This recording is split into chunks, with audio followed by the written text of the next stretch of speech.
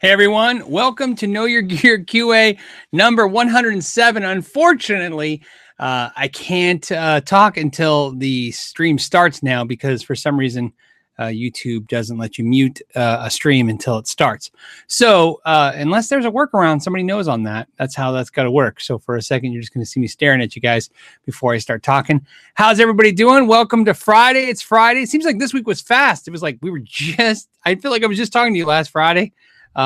So hopefully you guys had an amazing week. Obviously with that statement, it means my week went by really fast, which means busy. It was very busy.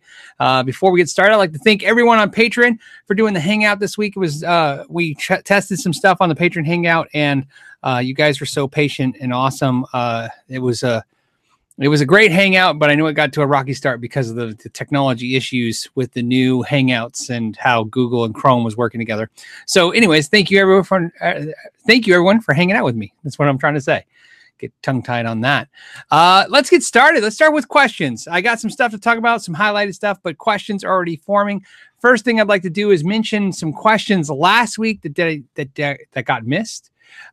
Bruce asked, which acoustic has your favorite neck profile?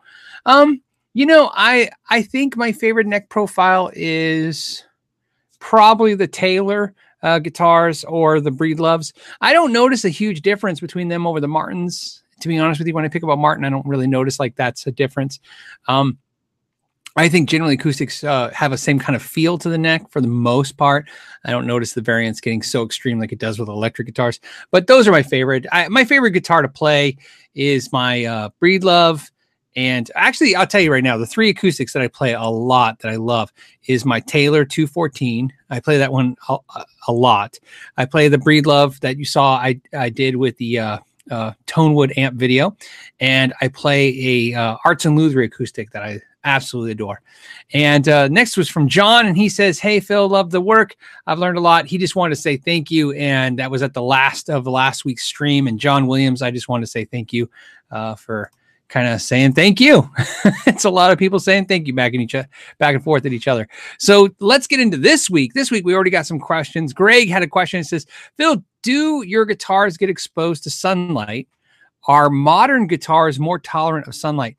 Well, it's a very interesting thing that you're saying because I can tell you one of the things I had the trouble with my store was I really did not want to personally work in an environment where I couldn't see the sunlight. One of the nice things about living in Arizona, which there's a few nice things and a lot of not nice things, but one of the nice things is we have beautiful skies. I mean, it's a really sunny place, right? It doesn't rain, but 5 or 6 times a year. It feels like it's probably more like a dozen, but you can imagine that's just nothing. 12 cloudy days a year, 1 day a month minimum. So that being said, I didn't want to close the store, so I left the windows all kind of bright and open. And that was a problem, because you could damage guitars that way. So it was really tough. We had to put special film on the glass. It was very expensive. So it looked like it looked like it was clear glass at the store, but it was UV protected. So my answer to you is, believe it or not, this room is also UV protected on the window. That's extreme if you want to do that. When you buy glass case, whether they're plexi or real glass case display cases, a lot of times they'll say UV protected. Yes, the answer to your question is sunlight it doesn't matter if the guitar is new or not. All guitars are no different than paint is no different than paint. So if you have a polyurethane guitar, a more modern guitar, that doesn't matter. Cars are susceptible to it. Paint oxidizes in sunlight, and where I live is very sunny. So yes, if you're going to let your guitars be by the sunlight, by windows, they're going to fade or change or get damaged. Also, pick guards also kind of warp in sunlight. Usually you need heat for that to happen too, but sunlight sometimes brings the heat. So the question is, yes. Does it have an effect? It does. Are new guitars better? They are, but they're still susceptible. So there's no real, there's a minor improvement there versus like the lacquer guitars, which would get affected by it. And to answer your question, no, my guitars are not exposed to sunlight. In fact, the other thing is that's another reason why you see guitars in rotation. In other words, you see guitars hanging on the wall here, and then they go back in the gig bags and in the closet. For that reason, some of the finishes I care about. Definitely my vintage Ibanez's, I dare say vintage, But today when I went to lunch, we stopped at the guitar store and I saw somebody say, I saw a vintage tag in a guitar from 1987. So if it's vintage, I actually have a vintage Ibanez then. Those Ibanez's, those paint jobs, those neon colors, neon really fades badly. So that's the answer. I hope that's what you're looking for on that question. The next question I pinned, which is great, was from Pepe Le Pew, like the skunk, right? That chased the first.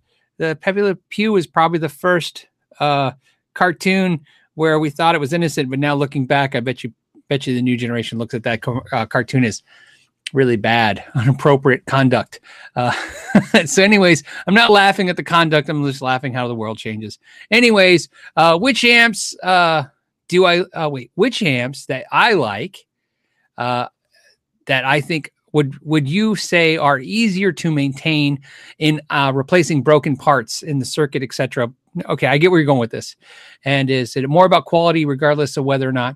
So the answer to your question, so that I'm going to get to the core of what I think he's what he's asking. Which amps do I like that are easier to maintain? I think the Fender amps are pretty easy to maintain as a whole. That's my personal experience in the tube amp, at least realm, is that they are a little easier to get to access, a little easier to get parts for. Generally speaking, that's just what I've experienced with the amplifiers.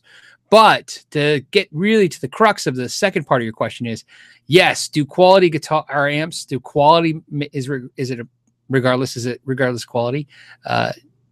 Better quality stuff is better. And I know where you're going. You actually went on to say about PC boards and turret boards. In other words, hand wired versus PC boards. I don't really get into that argument because I don't have any kind of experience to kind of speak of. Something I can tell you when it always comes to the PC board, hand wired is a perfect example right behind me. For those of you guys watching on the podcast, I'm going to be pointing at my Dr. Z hand-wired amp and now at my Fender Princeton, which is not hand-wired. It's a PC board amp. I love those amps equally. I really do. My Princeton is my favorite amp and the Dr. Z is becoming easily my second favorite. And those two amps to me are equal in the way that I appreciate them and enjoy them. But obviously this is a mass-produced PC board versus hand-wired. I don't really notice. It's not that I notice a difference. It's just the difference is not. It's not something I connect that way. I just like the amps. So better quality amps definitely last longer. Fender amps, I think, are a little easier to fix than some amps. But, and that's coming out as a non-amp technician guy, because when I work on my own amps, I rather work on my Fenders than others. Like I don't want to crack open a Mesa Boogie. It's a nightmare. That's my experience. The first couple times I cracked open a Mesa Boogie to fix an issue it was pretty not fun. Matt Wells says, "Hey Phil, have you tried the Dr. Z Carmen? Is it Gia? Carmen Gia? I haven't, man. This is the first Dr. Z I've ever really plugged in and tried. There was a bunch of Dr. Z amps I looked on online, and one of the things that I got a little concerned with the Dr. Z amps was a lot of them were 2 knobs or 3 knobs. And my personal thing when I mess with amps is sometimes I get freaked out when an amp has 2 knobs. Usually that amp means it's got to be loud to be good. And I might be totally wrong. I kind of just based that off of, a visual assessment of precursor amps I've messed with. This MAZ 38 had a reverb, which I liked, and it had a master volume and something I could crank the preamp volume on, and I kind of enjoyed it. But based on this, I can see why a lot of people like Dr. Z. But I definitely think Dr. Z is a very specific sound. And from everything I've messed with the Dr. Z's, like I've had people tell me that they're not great, pedal platform amps or what have you. I haven't experienced that problem with the amp. I just think it has a sound and I like the sound, but it's not it's not a generic sound. It's definitely a sound you got to want to have. Let's see. And the next he says, I've heard it's great, but only volume and tone. Oh yeah. Well, see, I spoke too soon and made me hesitant. It made it. See, Matt, you're the same as me. I saw the same thing, man. I saw volume and tone, and when I heard the amp, I thought that sounds fantastic, but that just sounds to me like you're just cranking that thing. I couldn't find one to try in person either. There's just nowhere to see a Dr. Z. I happened to walk in, play that one at the local Guitar Center. It was used. I liked it and I bought it, and And I think I got it either the day they got it or within a day or two when they got it, because I had to wait out the entire pond hold for it. So Raymond wants to know, Raymond wants us to know he went to a Guitar Center and played every model of Strat and didn't like any as much as a Tele. Something wrong with him? Okay, well, I'll answer that together in a second. He liked the Smith Strat, but $900 used seems high. Thanks. Okay, so no, man, that falls into line with there's some players that are Gibson players. There's some players that are Fender players. I think that's normal. My buddy Joe is a huge Les Paul fan and does not like Strats. I love Strats and I like Les Pauls. Now, that being said, when you go to the Fender side, some are Tele players and Strat players. I've been a Strat player my whole life and slowly turning into a Tele player. And that's something I notice is normal. And not in the idea that it happens a lot. I see a lot of Strat guys that become Tele guys. You very rarely see Tele guys that become Strat guys, though. That's what I'm noticing. I don't see people who go, I played a Tele for 20 years and now I'm going Strat. So I'm curious if you guys had the opposite experience. There's always going to be those opposites of that. But that's been my kind of observation, is that most of us switch. So I don't think it's weird that you like Teles and not Strats. I think that's normal. The crazy question really is the Strat, because the Strat is more popular than the Tele by Fender's statement of sales, by the way, just by sales. Fender sells more Strats than Teles. The real question is the Strat more popular than the Tele as sales-wise? Because when you think of players, of Fender players, great Fender artists that really put Fender on the map, the list of Strat players is longer than the Tele players. It's not better, but it's longer. So is Strat the predominant seller of the two because more players played Strats? I argue that could be a part of it. So, but I would not be shocked at one point in my life if I'm all just Teles. I'm just learning to like them more and more. Even something coming up. I have a guitar coming up. Some of you guys got some of the information. I leaked it last week. That was really special at the end of the broadcast last week.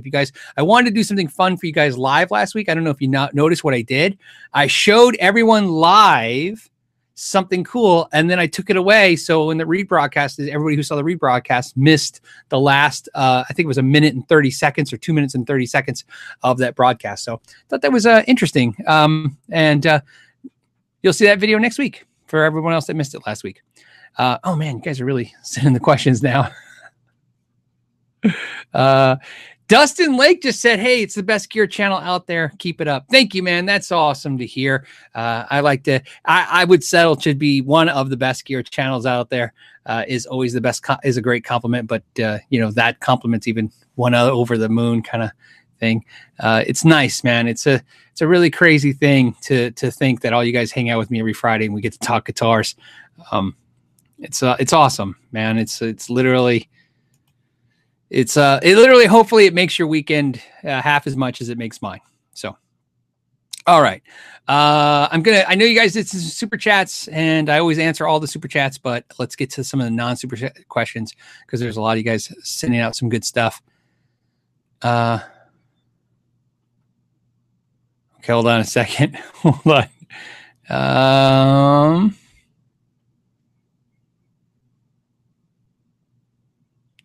Okay, hold on.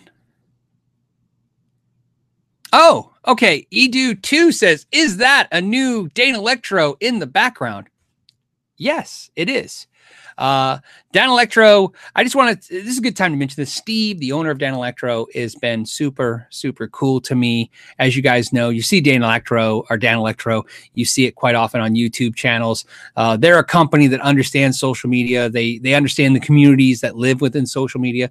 That's a really important thing that I'm saying. Please understand the verbiage in which I'm using right now. They understand social media, not they utilize social media. There's a difference between a company who says, hey, if I stick my stuff in a YouTuber's hand, then people who watch YouTubers see it. That's different than wanting to be part of a community because they recognize a guitar community. Danelectro is a company, I believe, that sees that. And Danelectro, and the reason I say that is Danelectro understands YouTubers in the way that they know what makes them tick. And this is just, I thought it was worth giving them an accolade since you mentioned this. This is a 12-stringer guitar. It's here because you guys heard me mention a couple of videos ago, maybe a couple of months ago even, maybe 5 months ago. I said, hey, I was thinking about getting a 12-string and doing a demo, and they sent that to me. Danelectro, this is what's cool about them. They send me stuff. They send me guitars and pedals and sees what sticks, because they get that that's how I work. And what I mean by that is some YouTubers is pretty straightforward. You contact them, you say, hey, you want to demo this product? And they say, yes. Sorry, guys. Should have shut off my phone. And some YouTubers like me, it's really, I only can get excited about what I get excited about. So Danelectro will send me stuff, and sometimes you guys will never see it because I didn't get excited about it and it goes back. And sometimes you see it briefly and maybe I kind of got excited about it a little bit. So it was really cool, man. So that's something they sent me and I'm checking it out right now. Unfortunately, I can't tell you what I think of it yet because it's just too soon and too new. I will tell you on a side note for fun, I went to lunch today with Lawrence. It's the first time I've seen Lawrence since the NAMM show, Lawrence Petros from LPD Pedals. And after the show, we went to the Guitar Center because it was right in that shopping center. And I bought myself a used Danelectro guitar today. I'm very excited about. And I'll tell you, even though I can't show it to you because unfortunately it was used and it's on pawn clearance for like 20 days.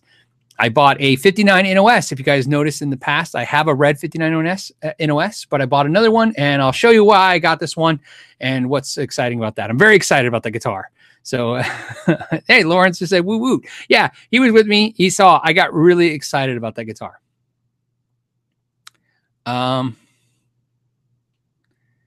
Let's see. What else? Let's do a couple super chats. Hold on, let's go switch over back to those real quick because they'll stack up too. It's all about jumping around and seeing what we can do. Okay, Shut Up, Let's Talk says my Ibanez Nix shrank, and now the first string is too close to the fingerboard edge. It's a floating trim help. Yeah, that's a tough one. You know, that's the first time I've heard that particular issue with a guitar. I've never heard of a neck shrinking so much that now the first string physically is too close to the edge.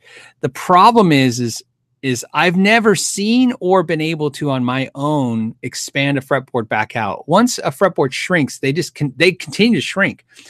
I have heard that you can somehow add moisture and it kind of expand them back out. But my concern would be that you wouldn't want to, as wood dries, you want it to continually dry. Sadly, because you're saying it's a floating trim, which means it has a locking nut, it needs different string spacing. So I'd have to know which model and which locking nut to see which string spacing you have. Maybe that might be the fix. Yeah, that's tough. I'm almost going to say, I mean, remember, this is all verbal. I can't see anything. We're not looking at it. It's just going off of your situation based on situations I've dealt with in the past. There's probably, see, Floyds are really just not really easy to adjust in that way, sideways, right? Back and forth for intonation, yes, but side to side, no. I'm going to say, without looking at it and having any more, I'm going to say you need to do some research to find out what locking nut you have to see if you can go with a more narrow one that bring that string in. Otherwise, maybe look at adjusting that.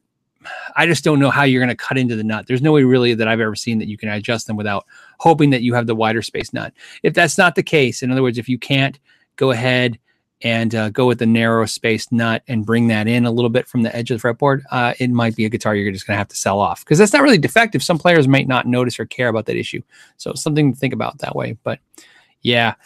The only thing I can tell you is the odds of you being able to hopefully see that fretboard expand back out is going to be almost next to never. So, but some of you guys have different experiences than me. If you guys have a different experience that might be helpful, please put that in the comments. It always can help. One thing that's nice about, in my situation is if you have issues with things drying out, I'm definitely versed in that because I live in a desert. Some of you guys that live in really wet climates, I'm not as versed in because it's not a situation I have to deal with. The only situations I deal with wet climates is when people move here from wet climates, and you see a lot of issues that way. Okay.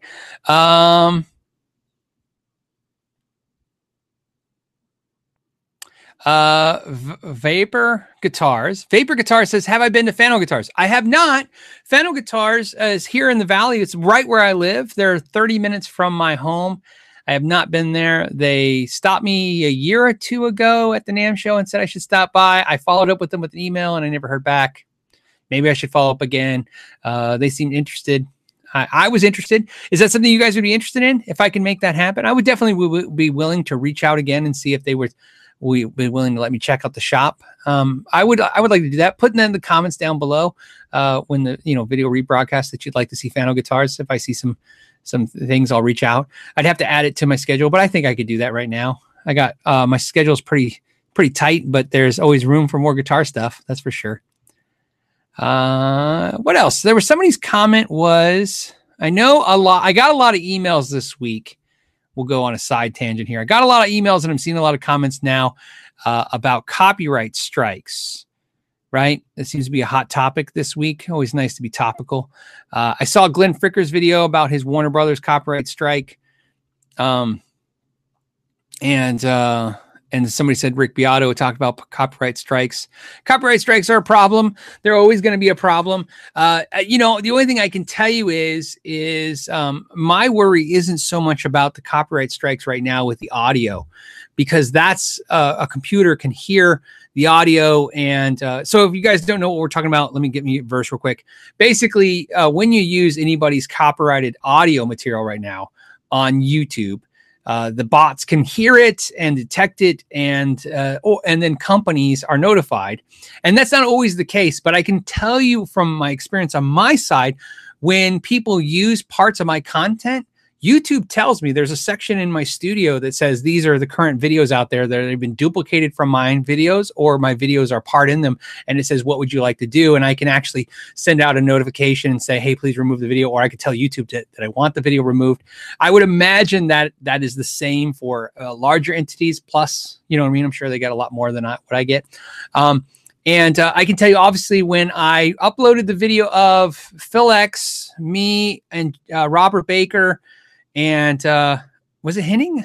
I can't remember. Henning was the next song. So it was Robert Baker, Phil X, and me played at GitCon. We played Scorpions' Rock You Like a Hurricane. Half of the money of that video had to go to the artist, which I assume is Scorpions or whoever owns the publishing to that song. As soon as I put the video up, YouTube says, hey, you don't own this song, and they got to give up half. That's different than a copyright strike and a full takedown, by the way, but it's where they take half the proceeds. So right now on YouTube, if you do something, they can take half the proceeds. I get this comment a lot when I play songs. You notice my clips are really short. If I do play a cover of a song, I keep the clip very short, but mostly what you're really noticing as the evolution of my channel is I never play copyrighted songs anymore. The riffs are always like a song or are inspired by a song is probably been better, or my original riffs. And in fact, that's becoming a problem. I have to write more original riffs. Somebody asked me personally as a friend a couple weeks ago, do I write original music? And I go, man, I've been writing more original music than probably anyone. It just doesn't feel like it because it's little pieces in each video. Because of that reason, I don't want to get copyright striked and taken down. It's really horrible. But as bad as that situation is, I think the bigger problem is going to be when eventually they have bots that can do visual copyright inspection. In other words, when they can see what's in the videos, and then who knows what they'll take down. Will Marshall flag me because I have a Marshall logo here? It's always possible. There's always stuff like that. I hate to hear that YouTubers are getting their stuff flagged and copyrighted. But I'm a different mentality of a person. When something like that happens, my first instinct is how do I get around it, not how do I fight it. I think that's very entrepreneurial. It's like, okay, look, if Warner Bros is going to take me down every time I put something Warner Bros up, well, how do I do it and not get the copyright strike? So I think that's the way I kind of look at it. But it's a lot easier for me being a gear channel than a music channel like those guys, because I don't have to talk about the music. So yeah, I like I said, I saw it. I'd like to know you guys' thoughts on it. Obviously, I think most people are going to come to the same conclusion that as much as we want copyrighted people with copyrights to be protected, it shouldn't be misrepresented. It shouldn't be what am I trying to say? I'm trying to say that it shouldn't be misused like it was with Glenn Fricker, where they just didn't want to hear his opinions. So there you go. All right. And also reiterates the thing I've been telling you, which is I can tell you, I will never tell you who, because it's just, you know, you don't kiss and tell. But plus, I always look at the future as being evolving. The future is not set, so I can always have good relationships with companies. But anyways, what I was going to say was, you know, I've had more than let's say a dozen companies not happy with my reviews and flat out tell me that and ask me to take content down or threaten me a little bit. I've worked with it so far. Companies just like to control what people say and think about them. That's why companies are, you know, the term is evil corporations, right? It didn't come from nowhere. It's because people think that. Yeah, a lot of you guys are talking about the copyright issue. Should, you know, C. Burgess says this copyright issue could eventually mess things up big time. It could, sure, of course. You gotta keep it. That's why I said we have to adapt. That's what you can do. You can adapt. You can still fight it, but in the meantime, you have to adapt. So, Rex Navarro says, "Hey Phil, what was my first electric guitar?" We're changing subjects. Mine was the first electric guitar was a JB Player Strat copy that was horrible. It was absolutely horrible. So, okay, and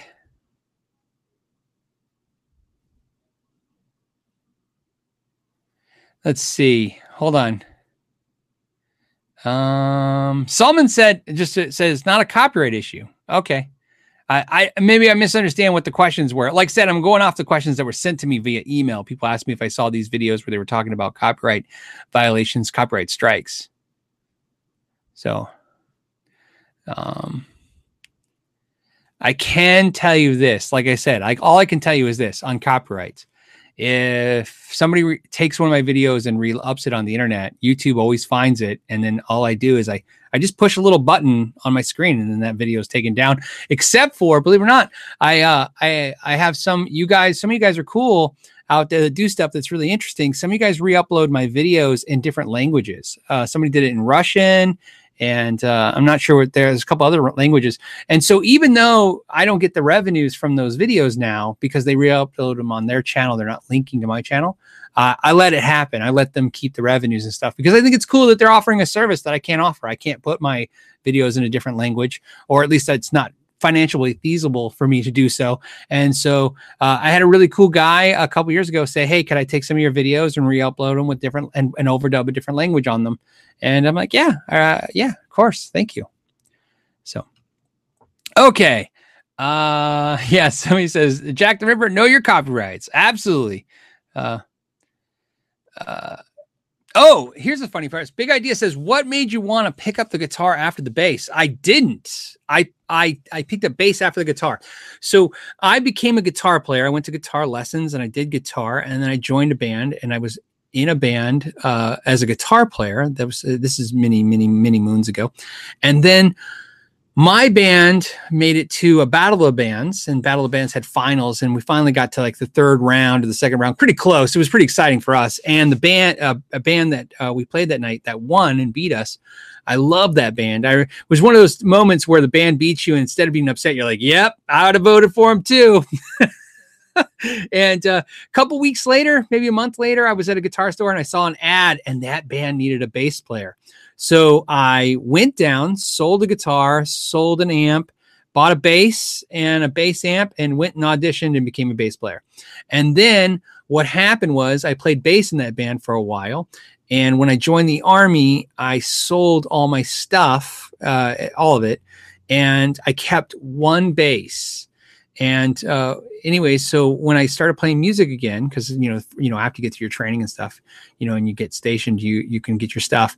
I didn't have a guitar, so I just kept playing bass. That's how it worked until I want to say it felt like 10 years. It was a long time. It was probably 5 years. For 5 years, I didn't play guitar at all, just bass. Didn't even own a guitar. So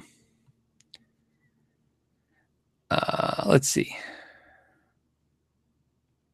Okay. What else do we got? Oh, you know what? We got some pin questions too. Let me hold on a second. Let me go back to that. Shaman Blues just did a super chat for no reason. Hey, Shaman, thank you. Thank you for hanging out at the patron hangout as well.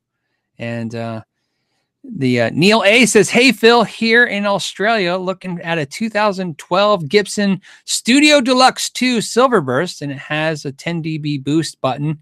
A1 condition, studio used, only US dollars, $1,000. Your opinion on the year, models, and cheers." I'm going to say good deal. You know what? I think a couple weeks ago I would have said, "Wow, $1,000 for a studio. That sounds pretty harsh." But I just bought a Studio Deluxe. I think that's what it's called. It's a 2018 and I paid $11 for it. And what's funny was, the reason why I bought that one was I picked it up in the store and I was playing it and I was like, I saw $1,098, I think is what I paid. And I was thinking, that seems really high for a studio. Don't they go that for new? And then I looked online and that model was like $1,400, $1,500 everywhere. And I was like, oh, well, I really liked it. I just thought it was priced high. And then I found out, no, it was actually priced low. So I got it. I love Silverburst. I'm not a big fan of the 10 dB boost button, but hey, you don't have to use it, or maybe you'll love it. So yeah, to my, especially in Australia, I think $1,000 for a Gibson where you're at seems cheap, right? Because don't you guys get hammered? I always watch Shane and the Blues, and those guys, they always seem to talk about how the prices are pretty overinflated in Australia. So I'm going to say, even in the US, that sounds like a good deal. So definitely go for it. James Shackelford said, Tellies tend to be harder to master your tone than a Strat. Example, there are more people laying Pride and Joy than I'm Evil by Roy Buchanan.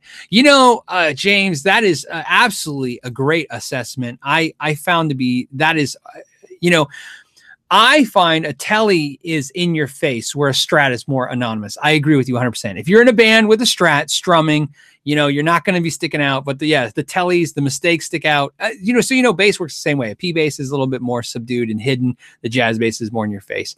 I agree 100%. I think, yes. To me, like I can tell you this, when I see a Telly player playing through a Plexi or a Marshall, a vintage style Marshall, and it sounds great and they play great, my first instinct and response in my head is, man, that guy must be really good.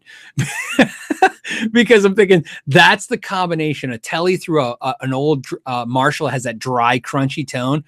That's a guy where every mistake is going to stick out. And so there can't be any flaws in that game, right? That's a person who's got their stuff on, dialed in. Yeah. So yeah, I agree with you 100%. Those are right. Old Marshalls and Tellys. That's an unforgiving rig. That sounds great, but could easily go wrong. David Kelly says, how difficult is it to add binding to a Stratocaster neck? Well, the process that would have to happen is you'd have to remove the frets. Then you'd have to have somebody router the channel for the binding, then add the binding. I've seen a lot of places do it. It's not any harder than if the neck, because you're taking the neck off. It's not like a guitar, that they got to work with a guitar that's already assembled. It's not hard at all. I think a qualified luthier could do it. I know Tim at Atomic Guitars has done something like that before. I've watched him do it or seen him do something like that. Add the binding afterwards. Expense wise, I will tell you this, David, you should check this out. Because if you're thinking about doing that, especially to like American Stratocaster neck, just be aware that you can buy a channel-bound Stratocaster neck aftermarket from Fender with a serial number for about the price of what it's going to probably cost you to have a refret and a binding put onto a guitar. So I guess the easiest answer is you can do it. It's totally cool, but I think you could buy it aftermarket legitimately from Fender. And if you don't know what channel bound is that's where Fender takes and they take a maple neck and they router out like a channel, and they take out the meat of the maple neck and drop in maple or rosewood. And then looks like it's bound in maple, but it's not. It's really cool. I'll put a link in the description to the neck. I saw them aftermarket. And I think the last time I saw the price, which seems high, it's not, because I think a refret and binding is going to be easily, with man hours, time, and parts, as much as that. Or at very least, if it is a little bit less, it's only going to be a little bit less, and it could be more. So something to think about there. I think you have aftermarket options. And of course, there's Warmoth and all those places too. I'm just going to say sometimes it's easier to order a neck spec'd out that way than it is to add it to it. But if you got some kind of sentimental thing, or if that's something you want, the answer to your question is it can be done. I have seen it done. TJ Kelly says, hey, Phil from Melbourne. Thank you. And it says, I'm really liking the Fender Aerodyne Jazz Bass, and I was wondering what your thoughts on it. Really consider purchasing one. Thanks. I always liked the Aerodyne bass by Fender. I remember back when they had the colors, they had red and blue, and now they just had white and now in black. And I think now they only offer it in black, but usually you see them made in Japan. And you see them on eBay for sale. They make an Aerodyne 32nd scale, medium scale bass, which is, I play mostly medium scale. So be aware that that's out there, of course. And hold on, try not to get sidetracked. So yes, the answer is I like the bass. The neck feels great. I don't see where you could go wrong. It plays great. It looks great. Maybe the ones now available are made in Korea. Definitely cool. I've set up a few. I never owned one.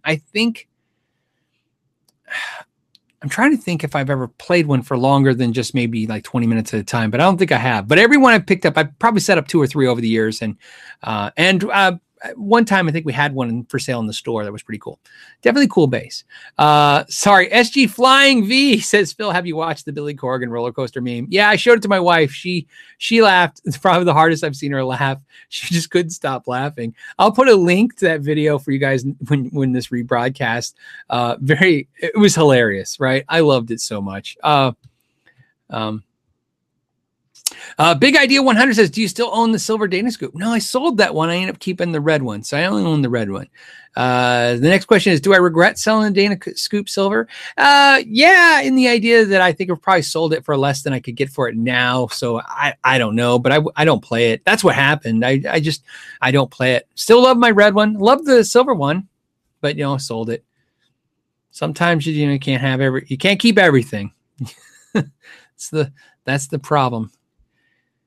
Somebody said something funny this week to me. It's just funny. It's like, how many guitars do you need and how many guitars should you have, or something like that? It was something like that. And the answer was, well, how many guitars can you physically fit in a house? And I was like, oh, well, maybe that's good. Andrew DiMartino says, how can you tell how big of a neck shim do you need? Well, here's the thing. Generally, when you're doing neck shims, you almost need nothing.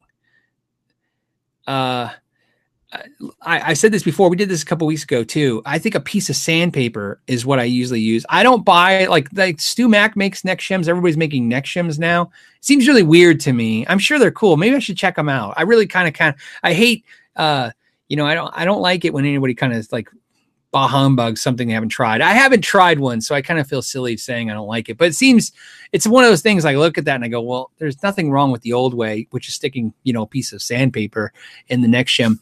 I can tell you this: most of the time you're shimming a neck, seriously, a piece of paper is more than enough to correct the problem. So you don't need very much. Start with the thinnest piece of anything you can get and go from there.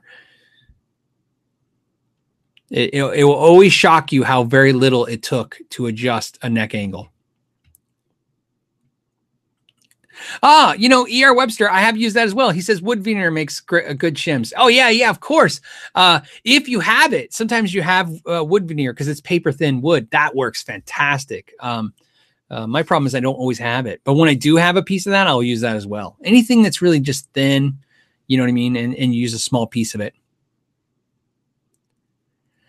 James Cruz says, won't the binding narrow the neck a little bit more?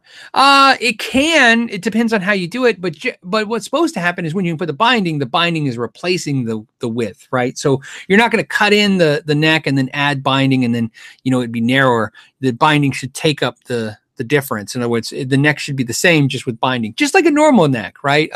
A neck with binding is not narrower than a neck without binding. It should be the same. So...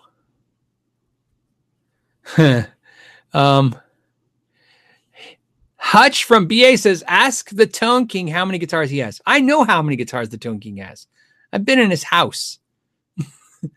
I'm never going to tell because I don't think he tells. I don't know if he's okay. He should try to tell. I will tell you this though. He wins whatever. At least until I see somebody different, he's the winner. I've been to a lot of collectors' houses and that's, he's up there.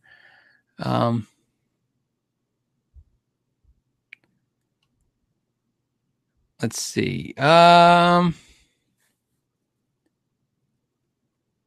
Okay, hold on a second. John Arnett wants to know, this is a good question. It says, do I own a classical guitar? If so, how often do I play it?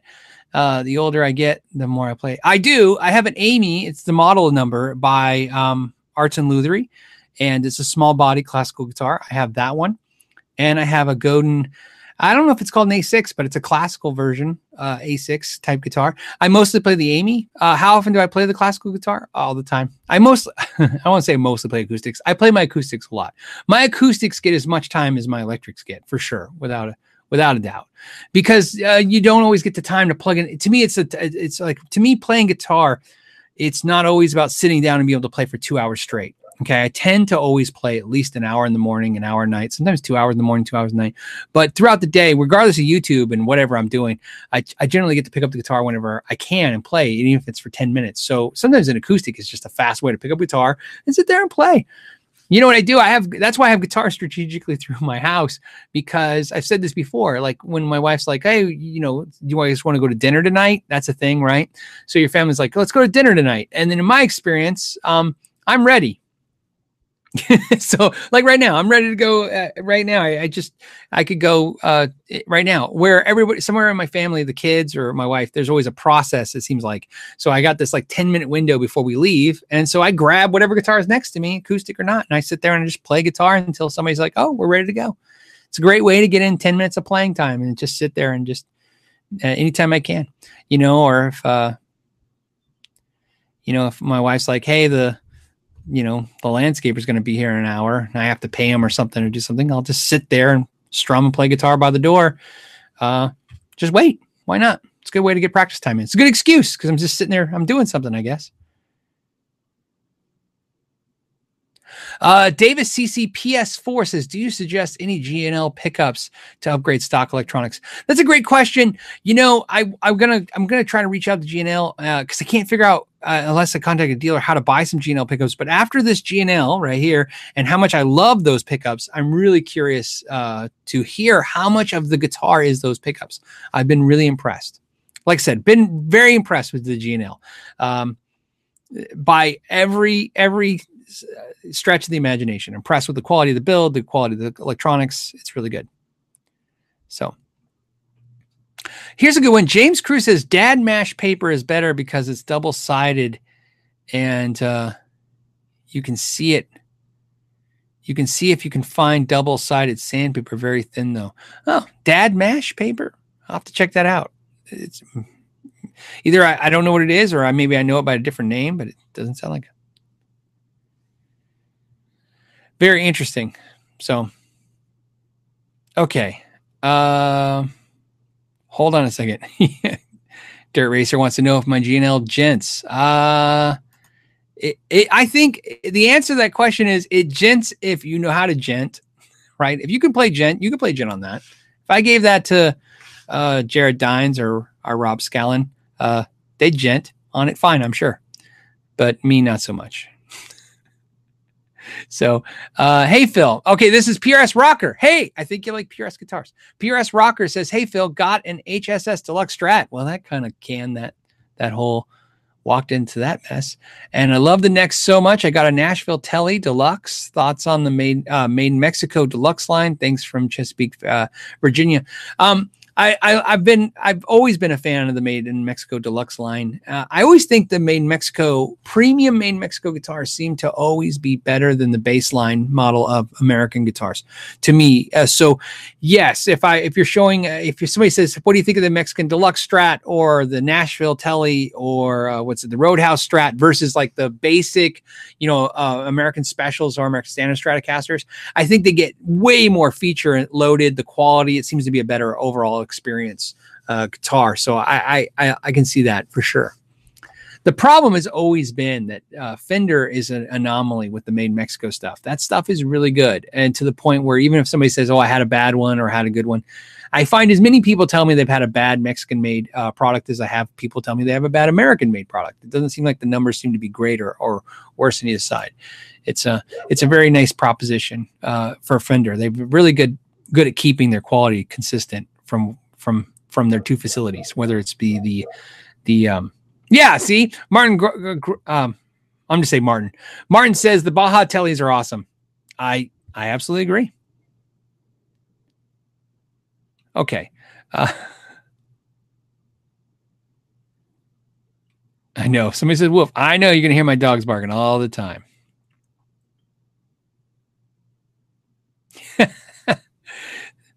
Because somebody was saying gent music on an oil can guitar. Sure, why not? Okay, what else? Yeah, see, DP Mitch 82 says he just purchased a Mexican-made P bass for $500 and love it. Can't go wrong with that. Chandler Motorsports says, who has the most overrated brand? That's tough because that's one of those things where it's like when we talk about anything that's overrated or underrated, the idea would be, in my definition, an overrated brand is a brand that has a better reputation than it deserves. I know that's not always everybody's assessment of that, right? Overrated could be, it's everybody thinks it's better than it is. But I think it has more, to me, overrated means it has more people like it more than probably what it deserves.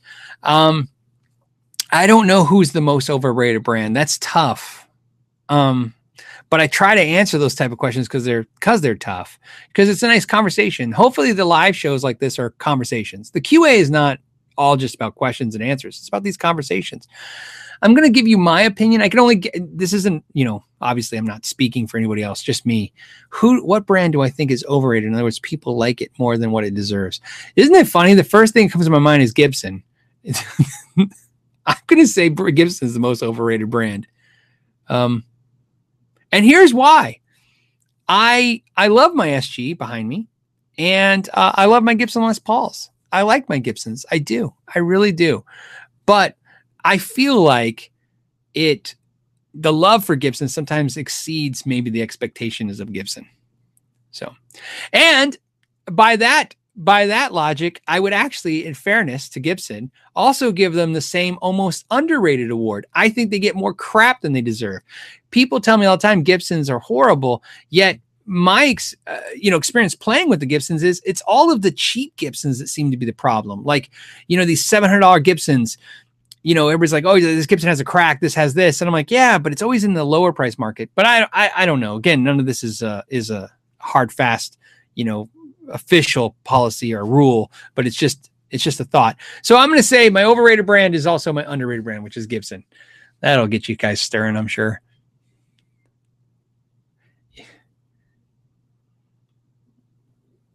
Oh, Jacob King says, I'd say Gibson is overrated and Cort is underrated. Well, and in all fairness to that, I think any brand that's an OEM, whether it be World Manufacturing or Cort or Mir or Samick, I think a lot of those companies are underrated because they're so trusted. Cort's a great example. They making the new PRS SE line and they're fantastic. They're making the G&L line. They make a lot of guitars. They make mostly Ibanez's. Yeah, I agree with that. That's an underrated brand because it's a perfect example about how powerful a brand is. That Cort can make a guitar, but we look at it as being cheap, but yet that same factory, the same employee made, and that's the important part. The term I just used is cheap. Somebody, if I pick up a Cort right now and I say, what do you think of this Cort guitar? Somebody will go, oh, it's good for a cheap guitar. But that same company, same employee, same factory, probably same assembly line, made a guitar that was worth $1,400 street price. Same parts, same woods, same everything. So there you go. I thought that was good. That was a good one. I like that. Jason Alberg says, what about Tokai Les Pauls being underrated? Tokai guitars are fantastic. I want a Tokai Les Paul really, really bad. I've been looking for one for about a year now. The issue is as you guys know, I like the guitars that weigh a certain amount, and a lot of Tokai Les Pauls that I found, either they don't have the weight specified and I email them, they don't tell me, or they don't know. But no, Tokai is great. The only problem with Tokai now is there used to be a time where Tokai guitars were, before they were more of a hidden gem, and the idea you could find good deals on them. Now they're kind of pricey, man. Some of them get really good money. So, and they're worth it, I think, but being worth the money isn't the deal, right? Like, it was a lot funner. You know who two brands I think, and Kiesel is definitely a brand that's coming on the cusp of that. Tokai and Godan were two brands that I think you could get tons of guitar for short money, but now the prices on those guitars are more in line with their value. In other words, like, I used to say, oh, you can get a Godin dirt cheap. That's fantastic. And you still can find them used, but a lot of times when you look at a Godin now, they're like $1,500 new. And you're like, oh yeah, I mean, it's good and it's worth $1,500, but it was a lot cooler when it was $800 and it was worth, $1,500. Same with Tokai. It was just cool when you find those kind of, hidden gems, those guitars that are fantastic that a lot of people didn't know about, and you could get a deal on them. Kiesel was that way, right? Carvin was always a great deal versus what it was. And now Kiesel, if you watch, man, they're just inching up. So Jeff Kiesel is definitely fixed Carvin, right? Remember when we used to complain that Carvin resale was horrible? A lot of people, when I mentioned buying a Kiesel, a lot of people told me to buy one used. I've looked at used prices and they are holding very well. Every used guitar, there's a local used Kiesel at a Guitar Center here in town. And I think it's like $1,700 used. Very cool. So I'm sure it's a deal versus new, but I bet you new that guitar is probably $2,000. So saving $300. Okay.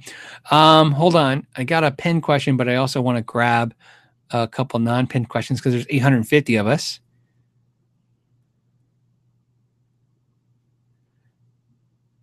Hold on.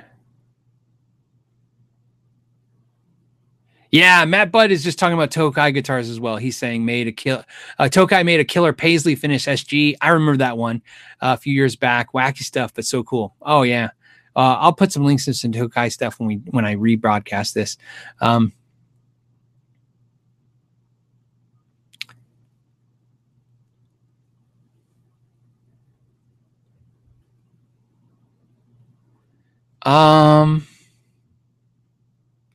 As a question, Michael MC's asking me, and I don't understand the question, but like I said, I try to answer the questions that I think they're tougher and more interesting. It says, is my GNL, he's asking me about my GNL, is your GNL a step up from the $600 or $800 Korean made guitars you enjoy? So that's a good question. So let me put it into this way, since this is fair, and I'll use the two guitars that are on the wall. I recently got the Solar, Oler England's brand guitar that is made in Indonesia. I know you said Korea, but I sold my Korean made guitar and kept this Indonesian guitar. So that tells you about that. That guitar is a really good guitar. I would definitely give it an 8 out of 10 in every which way. But the GNL I bought is definitely a 10 out of 10. There were, it's just one step above. So yeah, is it a step up? It is. Now the price difference, is it justified? I don't know, man. I know that you can't argue. That gets silly. That you make yourself crazy thinking about what all this stuff's worth. But to answer the general part of your question, which is, do I think the GNL is a step up from $600 to $800 made in Korea guitars? Yeah, it's a step up. Yeah, it's an improvement. Is it worth the difference? Because it's, it's double that. Is it double? I don't know. Think about this. I'm dealing with a hard video right now as we speak. I'll give you guys a little taste of it. Paul Reed Smith Guitars reached out to me and asked me if I would update my Korea versus America video, because that did 600,000 views. And the video is, they liked it. They enjoyed it. They said, hey, it was a great video. And they said, but, they didn't say this, but they alluded, hey, it's a little out of date now because we've changed a lot since then. And so they're asking me to do an update on it. And that's what I'm having trouble with this video. Same thing. Even though it's the same video, it's really updated. I'm looking at a guitar, a PRS guitar that is sub $1,000 to a guitar that is over $4,000. Is it, again, you have to quantify, is it better? And then if so, is it worth the 4 times the price thing? It gets so tough. So it's such crazy arguments. Sometimes that sucks the fun out of it. Sometimes I just want to say, hey, if you got $4,000, enjoy yourself and buy a $4,000 guitar. If you have $400, enjoy yourself and buy a $400 guitar. I think that's what's funny. What I will tell you is this: believe it or not, a kid out of nowhere, one of my daughter's friends asked me this question. I thought it was great, and said, "Do you enjoy the more expensive guitars more?" And I said, "No. It's funny. Every guitar I've ever owned through my life has brought me the same amount of joy, no matter what it cost. And every guitar, no matter what it cost, felt like the most expensive guitar I ever bought." When I was 20 and I bought a guitar, whatever price that was, that felt like the most expensive guitar in the world. And when I was 30, whatever guitar I bought then, even though it was more expensive than 20, didn't feel more expensive. It just felt like the most expensive guitar in the world. And I enjoyed every one of them the same. It is funny how that works. Aaron Cran wants to know what would a $4,000 Chinese made guitar play like? It would play like 40 guitars. I don't know. I don't because it would. I don't know. That was fun. All right, let's go back to. We got some pin questions. So let them get a little carried away, and let me get to those. Next one. Oh, okay. Hold on a second. Next one was from Shaman. Hey, Shaman. Shaman Blue says, what old Jackson compares to new Friedman's? Oh, that's a great, to me, obviously older, well, because they're both made by Grover Jackson. Although I would argue that the Friedmans are probably more made by Grover Jackson than the old Jacksons, because Grover, Friedman's is more like a custom shop with Grover Jackson running it and doing it. And Jackson guitars back then, when it was owned by Grover Jackson, it was more like a factory where Grover Jackson was probably running it. So the interesting kind of point of view that Friedman is probably more at this point, more a Grover Jackson guitar than a Jackson guitar was for the most part. And, and obviously Grover Jackson did the GJ2s. So if you guys will put a link in there to somewhere on Reverb, some GJ2s. If you're not familiar with that, Grover Jackson had that lineup too. That was what he was doing. I don't think he's doing that anymore. Somebody probably out there knows better. That's probably dealt with it recently. But how do they compare? I think if you want what Friedman is putting out in guitars and quality, you got to look at American Jacksons and the most high-end Japanese Jacksons to get there. So yeah, that's a good question. Bruce James says, upgraded my Made in Mexico Strat with new pickups using your videos. Thank you. That's awesome. I hope so far. We'll get into the question more. Maybe it'll go turn south on us. So you use Seymour Duncan's SSL 5 in the middle, SSL 1 reverse round in the middle. Oh, so we used the SSL 5 in the bridge, the reverse round SSL 1 in the middle, SSL 1 in the neck. What do you think of that arrangement? I think that's great. If I recall correctly, SSL 5 is a little hotter than the SSL 1, so that sounds good. A little more kick in the bridge. I like to have always a little bit more output in the bridge than the neck and middle, especially on single coils, which is traditional. I think everybody likes that. That's a great set. I'm a real big fan of matching pickups. So Seymour's in a row or DiMarzio's in a row. That's a good lineup. I think you did a good choice. Alex wants to know, says, hey, Phil, new lover of the channel. Thank you, buddy. It says, bought a Slick SL51 after I saw your vid, plus used your tips to fix the frets. What is the best Strat copy for $300 to $350? Best Strat copy for $300 to $350. Well, I mean, obviously, in that price range, you're looking at Squires. Squires are great Strat copies because they're actual Strats. Those are great. That Slick was obviously pretty good. And I haven't tried the Harley Bentons. I'm still talking to Harley Benton. I have some crazy fun videos for Harley Benton. I'm trying to get that momentum going, so you guys know. And I'm trying to think of what else I've tried that are Strat copies. It used to feel like there was a lot more companies making Strat copies than there is now. Isn't that funny? Like, it feels like most of the Strat copies are in the high end. So $300, $350. You know what? Who makes a good $300, $350 Strat copy that I like? Schecter makes a one. That's a really good one. Those California series, those are great. HK says, hey, Phil, how low and action did Jimmy Page have on his acoustic guitar, especially on the song? Thank you. I don't know. Thank you on those. So the question is, how low was Jimmy Page action on his acoustic when he was doing the song Thank You on Led Zeppelin 2, which has fast runs?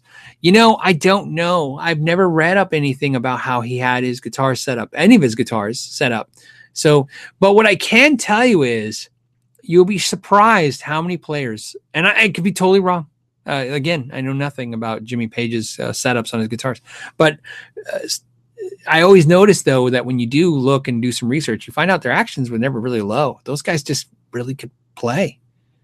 So, especially recording, here's something to understand on recording.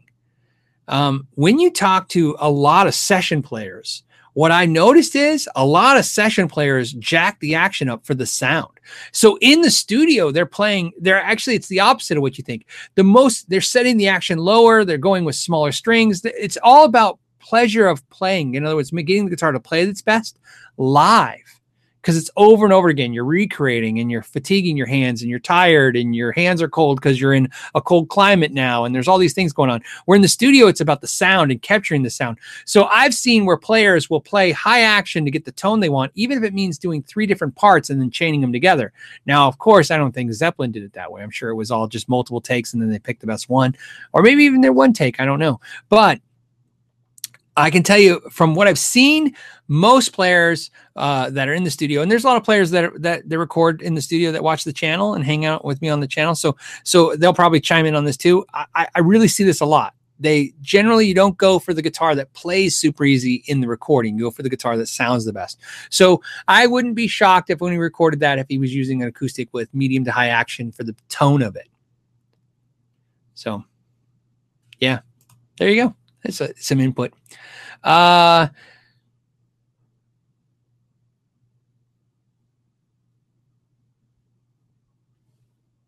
Says Phil. Okay, so this is from Harmonicaster. Says Phil, search Google and YouTube for the Harmonicaster electric harmonica. It's a harmonica. Cool tone, plays loud without feedback, and compatible with effects. So it's a harmonica that you can plug into. It's electric harmonica. That's not the ones where you blow in like a stick, right? I'll have to find it. I'll put a link here. I'm curious. That sounds crazy enough to check it out. Harmonica is definitely an instrument that guitar players relate to. There's a lot of guitar players that play harmonica.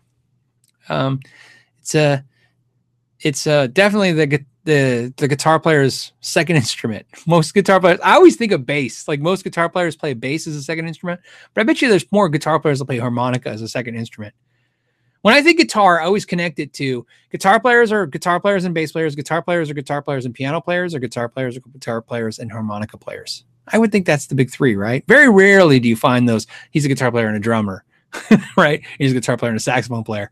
That's not the most common ones. Neil Conway says, please advise acoustic bridge buzz, nylon strings. Oh, okay. So the bridge is buzzing with your nylon strings. There's a couple things. First thing you should do is take a little mirror and look inside the acoustic and make sure none of the bracing or anything is broken, because it's not the bracing that would be vibrating. But of course, if any of the bracing has broken free, the reason that's important is this, and this is a great question with a great story or whatever conversation. A lot of times, what people don't realize when the acoustic guitar shrinks, the reason why we're concerned, we want to humidify acoustics, is that when they shrink, what happens is the braces, they shrink inside the acoustic, right? There's little braces and they shrink. And when they shrink, they pull. And if they can pull free of the top of the guitar, they'll break off and they'll kind of just stay there, but they're not really attached anymore.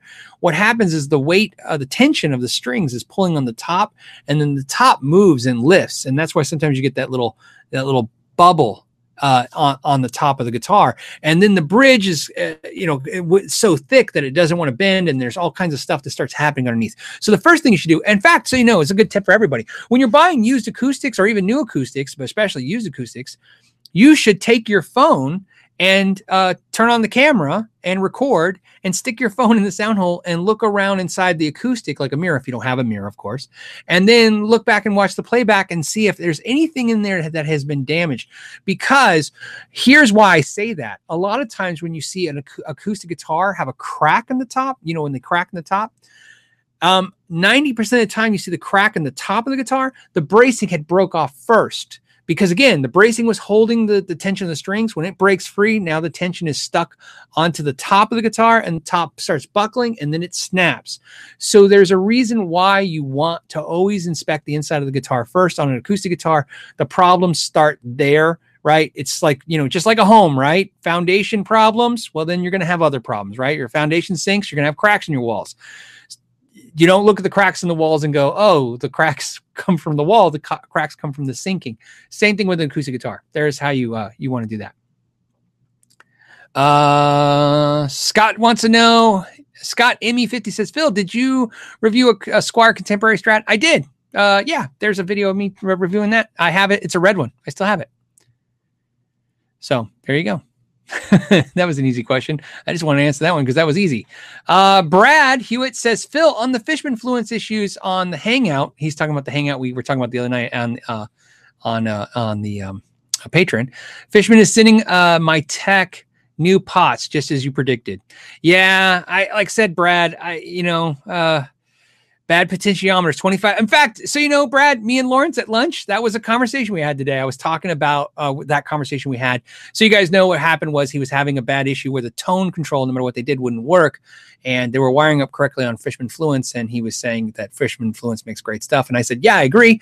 So does EMG, but they all send you the same cheap 25K potentiometers that have problems. The 25K pots seem to always have problems. There you go. Jeff Harper says, so I'm glad, I'm sad, Brad, that you're having the problem, but I'm glad that they're finding a fix for it. So awesome. Jeff says, have you given any thought on getting and trying an Artist Tweed Tone 20 amp from Australia? They retail for $379 US. Huh. I will Google it and put a link in the description down below. That's one of those things, guys. You want when you watch the rebroadcast and you go to the index, when I index it, click the go down to that question, this question, and then you can click the link to it and tell me if that's something you'd like me to review. I'm sure I'd check it out. I tend to review the stuff I like, and then, but sometimes when you guys have a lot of requests, I figure, well, that's something we're all interested in. Let's do it. So. James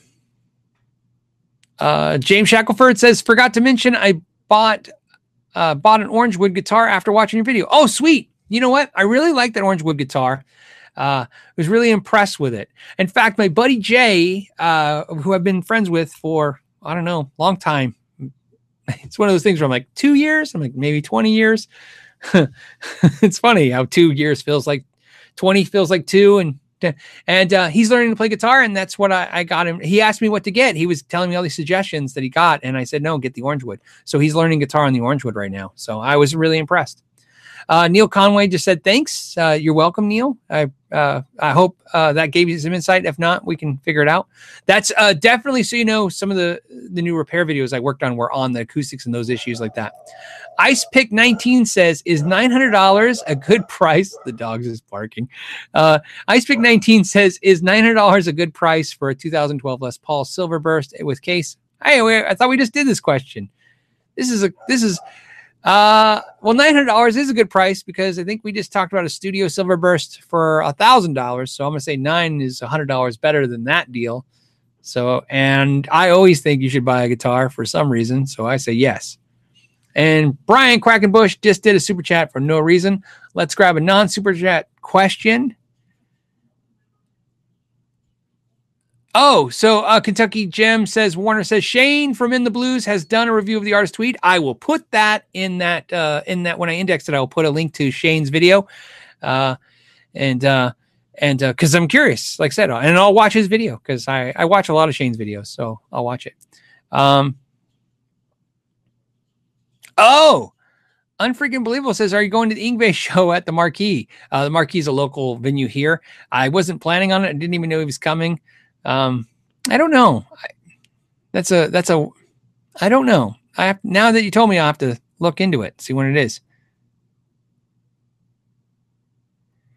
Okay. Let's talk about we got all the subjects we talked about, and let's see if there's one last question we can hit. Jose says, Phil, taxes are paid now from online dealers to California and most states, Sweetwater, AMS, and other online dealers since April 1st. Yep, that's the way I understand it too. Sales tax and stuff. Yep. It's the inevitability, right? Taxes are inevitability. DP Mitch 82 says, Phil, will you grow a mustache for your faithful viewers? I don't know if I can. I have a baby face. I've always had this, I don't grow facial hair. I don't think anything connects, but more importantly, my wife doesn't like it. So it would never happen. so she's, Happy wife, happy life, man. She doesn't like a mustache. And then we'll end on just quick. I'll do a couple quick rapid fire questions real quick. Johnny Buggin Face Russell says, what is my favorite venue to see bands? That's easy. The smallest venue I can. I love intimate venues way more than big concerts or bigger venues. So to me, if I can see a band in a 400 place or 300 person place thing, that's better than anything else. And then so on and so on. I like it. I like it when it's just always more intimate with the band.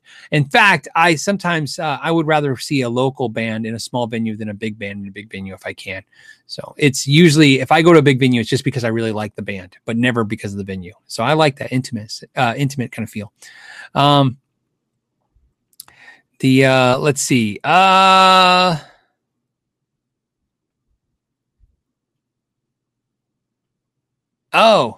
This is a horribly hard, impossible question. The Asian redneck says, what is the best band I've ever seen live? Foxy Shazam. See, it wasn't that hard. Foxy Shazam is the best band I've ever seen live. If you don't know who Foxy Shazam is, since the movie Shazam's coming out today or whatever, it's kind of worked out that way. Foxy Shazam is like, you know how Greta Van Fleet is like this Led Zeppelin vibe band? Foxy Shazam is like a Queen kind of band. And man, they are just, I love the band. And they were alive. Something amazing to see because it was 100% them. There's no pyrotechnics. There was no big show. They opened for the band Slash, Slash is the guitar player Slash. And they were given like this, the front of the stage, where they got to actually set up in front of all the rig that Slash has.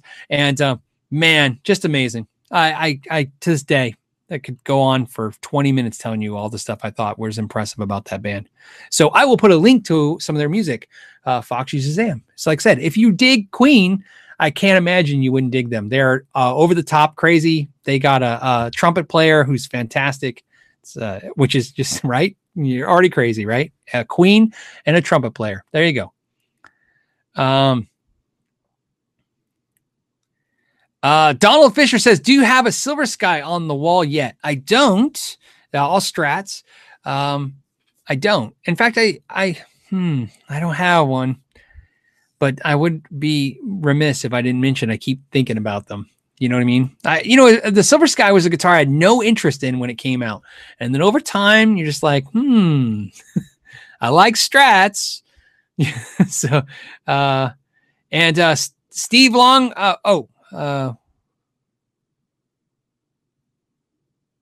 okay, hold on. So Ramon wants to know what pots are good for nice swells on a Tele Squire. Yeah, if you get low friction potentiometers, you can get the Yngwie Malmsteen ones, which are from Seymour Duncan. You can get Bourne's potentiometers, zero friction potentiometers, which I believe are all the same. I think they're all repackaged Bourne's ones. But so Eddie Van Halen, they also sell a low friction potentiometer, the EVH brand. But again, I believe it's a Bourne's potentiometer. Either way, go with Bourne's zero friction for those swells. I love that. It's just really smooth and easy to operate them with your pinky, because usually when you're swells, that's what you want to do. You kind of just roll it back and forth using the side of your hand. So give that a try, Ramon. And I'll try to put a link in the description when I redo this with where to get a product like that. Steve Long said, thoughts on the Hardlock Kings guitars? Simple.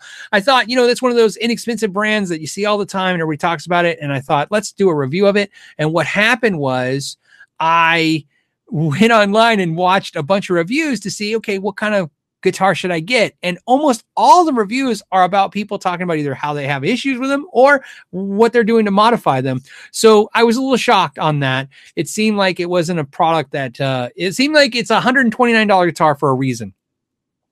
Anyone has a different experience than that, I'd love to hear that. But, when you see 8 out of 10 people say it wasn't a great guitar, it's hard to get faith in that instrument. But you never know. And then Jordan Wolf says, Patreon hangout was great. Thanks for that. You're welcome, Jordan. Thanks for joining us the other night. It says, I have a Squire Vintage Modified 72 Tele Thin Line. What do you think of those? And do you have any upgrade suggestions? Well, when I did the 5 Squires, I think are as good as Fenders now, or better than Fenders. That was one of the ones. Now, you probably don't have the newest version of it, but the Fender Vintage Modified 72 Tele Thin Line is a really good guitar. I like it. I like the pickups in that guitar. If I was going to do upgrades to that guitar, the only upgrades I would consider is getting some locking keys, because I think those are always better, and upgrading that nut to a bone nut or to a Graphtec nut. I think just improving the nut on the guitar would make a big difference in the sound and the way it plays and feels. But other than that, the bridge seems good. Everything component-wise seems fine. And again, you can replace out the output jack and the potentiometers, all that stuff. And that's a great place to start. Like I said, if you're talking about doing the work yourself, I definitely think for electronics, replace out the potentiometers and the output jack at first. Great way to start learning electronics and working on that stuff. If you're going to think about doing modification repairs, upgrade those tuners, because again, simple modification you can do yourself. Don't need to take it to a luthier or a repair guy. You can just do that with your own kind of just experience of a couple of videos and stuff, and start that way. And then go from there. Maddie K USA says, Phil, what do you think about events like Clapton's Crossroads Festival? I'm going. I've never been, but I've watched the videos. Love the videos. They're in New York or something, right? It's on the East Coast. So that's my issue. Obviously, I'd have to fly there and do that stuff. So there you go. So I love it. I love the Crossroads Festival. I think I've seen, I don't know how many there's been, but I've seen a ton of them. The one with, I've seen the one with John Mayer, right? They're really great. And on that note, I think we'll cut it. I'm going to say a real big thank you. Obviously, thank you so much, not only for everybody who hung out this episode and everybody who hung out this week with a patron, but all the questions and the feedback, and you guys are awesome. And I'm just going to do a quick thank you to the tier patrons that make the live shows happen. I appreciate them. And I want to say thank you real quick to Greg Peterson, Dennis Prescott, Larry Colkin, Chris from New Mexico, Greg Parker, Lonnie Hoke, Joseph McCarthy, Lawrence Petros, Anthony Desposito, Brian Stewart, Andrew Good, Kermit Jackson, Tim Camacho, Paul Ostreich, Michael Lidner, Jonathan Pickering, Bob Pickwode, Pedal Pal Effects, Chuck Keen, Chris at the Guitar Pit, which is also Chris Clays, Jeff Howes, Zachary Rowe, Michael Newman, Bruce Bruce is now, what is it? I'm going to say Bruce Garris because it's his band, but I got a different list this time. We Backtracks, John Jex, Justin Mabe, and David Madison, to name a few. And I feel like, I missed some. I was going to say, how did I miss some? Okay, here we go. James Biles, Steve Hogan, Derek Miller, Gene Graham, Michael Mooney, Alazar. See, I have a different list today because I'm actually using it from the Patreon list. And so your names are different on this list than on our website, which is why I wanted to do that. Alazar. See, I think you guys make it easier for me on the other list. Bruce Collins, Aaron Kamecker, Brian Quackenbush, Andy Dennis, Gary Phillips, Sam Oram, Chief Squatch. It's Chief Squatch. I think that's what I'm saying it right. Chief Squatch. And John Russell, Muse guitarist, Dave R. Guitars, Bob Crosley, Todd Flowers, Tim Farnsworth, Zesty Basil Pizza. And that's how I did it. That's why I was out of order today. See, you get used to a certain order and then it goes wacky on you. Thank you, everyone, and everyone I listed. And I'm going to go ahead and let you guys have an awesome weekend. Thank you guys so much. And until next week, know your gear.